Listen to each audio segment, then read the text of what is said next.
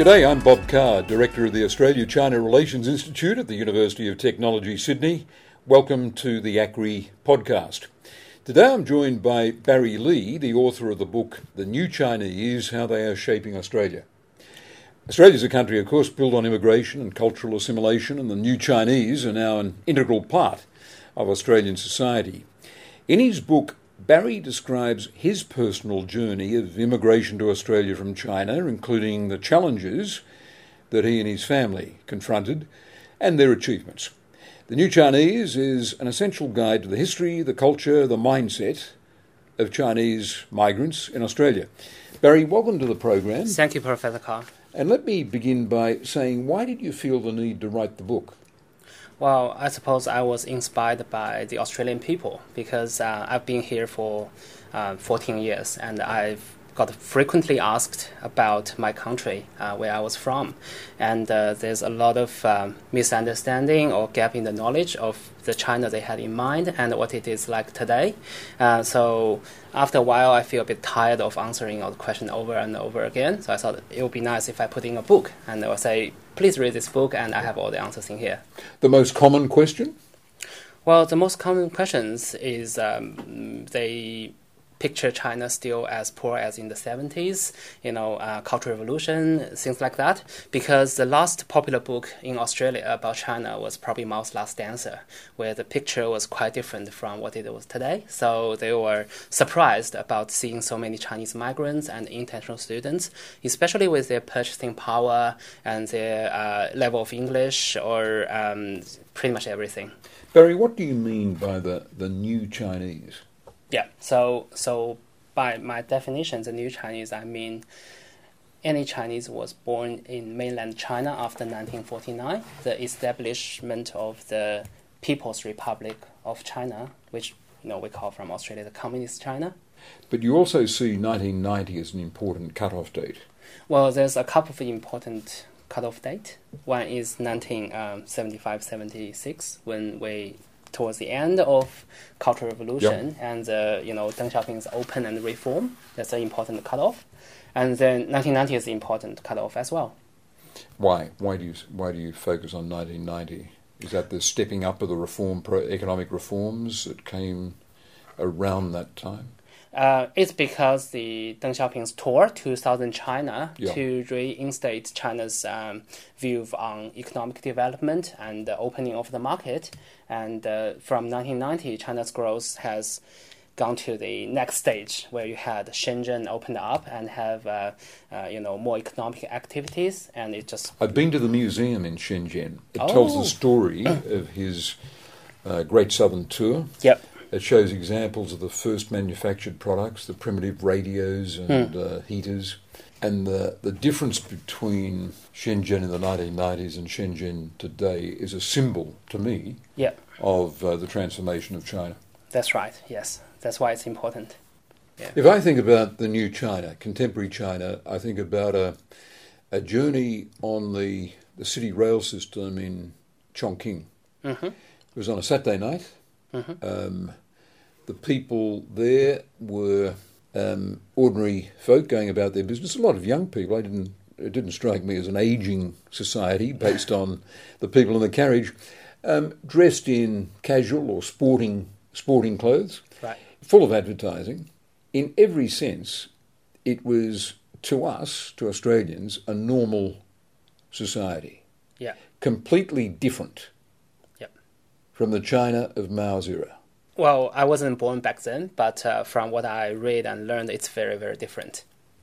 Do you think there are particular difficulties for Chinese coming to Australia, getting established here, or is it an upbeat and happy integration into Australia? There has been many challenges, and the challenge is different for different generations.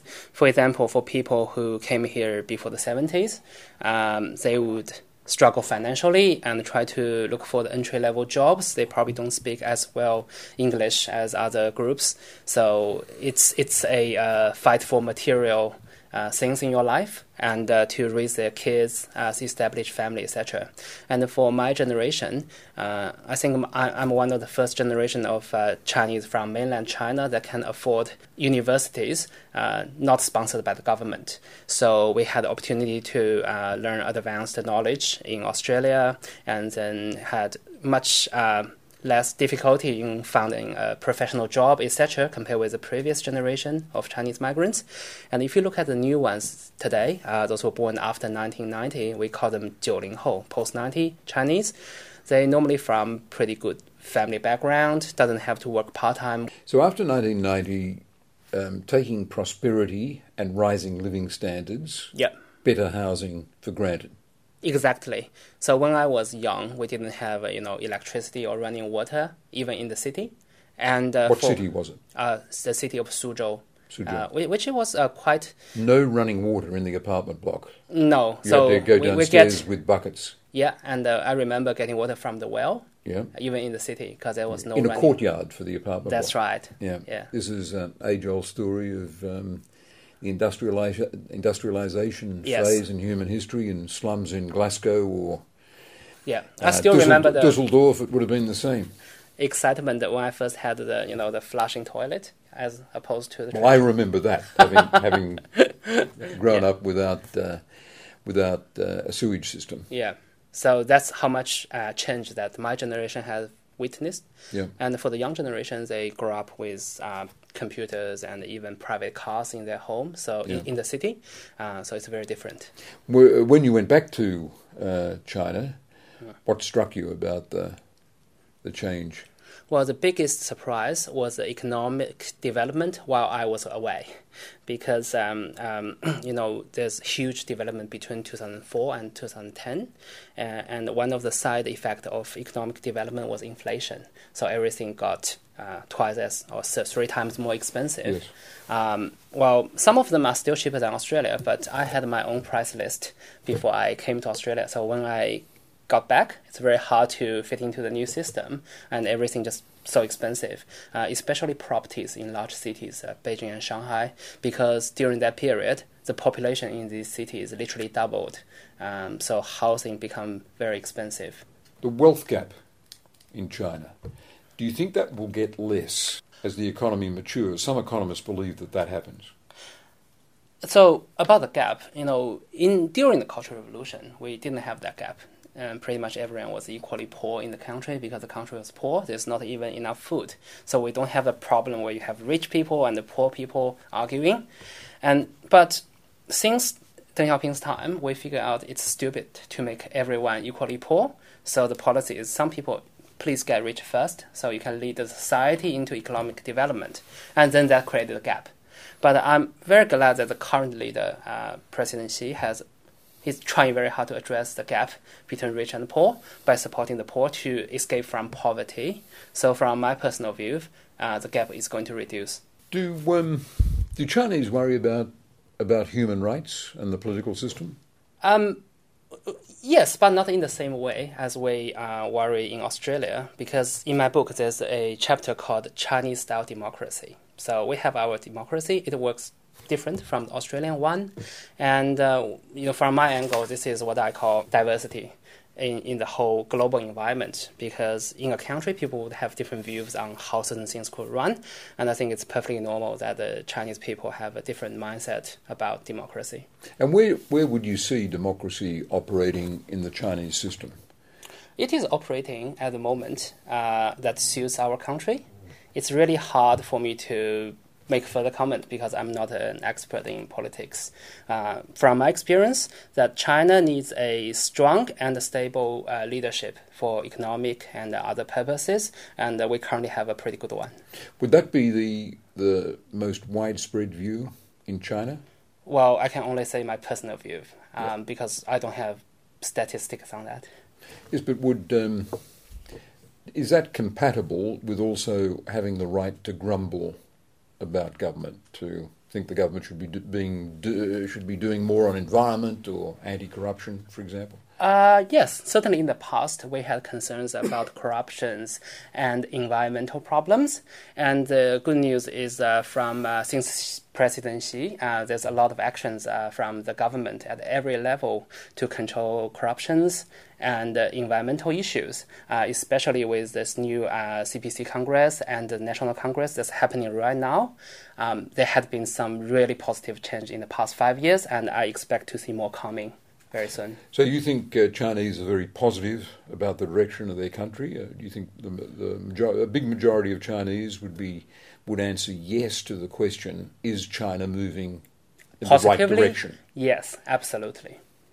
What would be the thing they'd most want to see government do for them in the next 10 or 15 years? The current focus from the news I heard is to eliminate poverty. That's what they call the absolute poverty, people living below the poverty line. Because, as for a socialism country, it is very important that people have access to basic stuff. And that's the government's focus in the past 5 years from what I heard. I was not there, but it's working really well from the news I heard. Can I ask this question? You say in your book something very interesting. You say, among the Chinese community in Australia, we generally find the longer we stay overseas, the more positive we are about our home country. Yes. And that is because the longer we live in Australia, we understand more how democracy works in Australia and other Western countries. And we normally come to the conclusion that, the system we had in Western countries is not perfect. There's a lot of issues at every level of government, especially last year, when President Trump was elected as a U.S. president, there's a lot of criticism. There must be something wrong with the system. I don't know because I don't vote there or anything. But it's the more you understand that the seemingly perfect world is not perfect, then you start to understand there are certain issues in China that has to be addressed in a certain way. So we tend to understand more. That's interesting, and that would apply as well to viewing Australian politics, even though it's not as debauched as American politics is at the present time? Well, again, I don't understand much about politics, given that I don't vote in Australia. But generally speaking, I think we have a system that's very suitable for us, and it seems like China has a system very suitable for China. Do you recognise the term the bamboo ceiling? Yes. What do you mean by that? Well, it's an American author. She talked about the bamboo ceiling in the States, which refer to if you are from an Asian cultural background, it's really hard for you to progress into senior management because people see you as Asian, which is what they suggest is a discrimination towards minority. And my personal view that Asians is not the only group. Apparently you had an issue with females getting into senior leadership in the past in every country. And Australia is very active in addressing these issues with diversity, whether it's female or Asians. And what I love to say to my Asian friends is, I think bamboo ceiling is a ceiling inside your heart. If you believe in it, it's going to limit you. If you don't believe in it, it's going to work for you. Do you think the big Chinese community in Australia might have been hurt by some of the stories that got headlines in the Australian media throughout last year, throughout 2017? Personally, it doesn't impact my life, but I do believe it has negative impact on the Chinese living in Australia, mostly because there was a inherent misunderstanding between people who had the old mindset and the reality today. So they might view something to be external or different, so they get scared. We are all afraid of things and people that we're not familiar with. I think that's pretty much the main reason. What do you think the answer to it is? Should the Chinese community organise and complain to politicians when they think their allegiance to Australia is being questioned? Well, again, I'm not an expert in that, but I know there's a lady called Daphne Low Kelly who's been very active in the Australian Chinese Historical Society, and they ask a lot about, apology to the old migrants in the 1800s, etc. So it seemed to me that the Chinese community has done some important work to bring the balance or the understanding to the main society. But on the other hand, everyone I know in Australia, regardless where they're from, they are all very open-minded, and I don't see that to be a really big issue to me or to the people I know, to be honest. But some of the extreme material that's appeared has implied that the Chinese community in Australia is susceptible to Chinese Communist Party propaganda and are therefore a threat somehow to Australian sovereignty. And that claim hasn't been made about other migrant communities, although in the past some migrant communities have got bad publicity, but not quite like the publicity the Chinese community has had to suffer. From my perspective, I think that's because of the lack of understanding of what the people who grow up in communist China, which is basically the new Chinese I'm trying to describe in here, how they think and their experience and what would they do in certain situation. And they just don't have that common sense that this group has, so they see that as an issue. Because I know how we think, so I don't see that as an issue. So the answer to that, I would highly encourage them to read my book, and then their fear would go away. Well, that's a great commendation. The author recommending his book, Barry Lee, the author of The New Chinese, How They're Shaping Australia, published by Wiley and available in bookshops. Barry, thank you very much. Thank you, Professor Carr. Our next episode will feature Meredin Viral, Director of the East Asia Program at the Lowy Institute for International Policy. She'll be joining ACRI's Deputy Director, James Lawrenson, to discuss China's aid in the Pacific. You can subscribe to the ACRI podcast on iTunes or SoundCloud, or listen to all episodes on our website, australiachinarelations.org. There you'll also find out more about ACRI's research and events. And don't forget to follow us on Twitter, @ACRI_UTS, and on LinkedIn.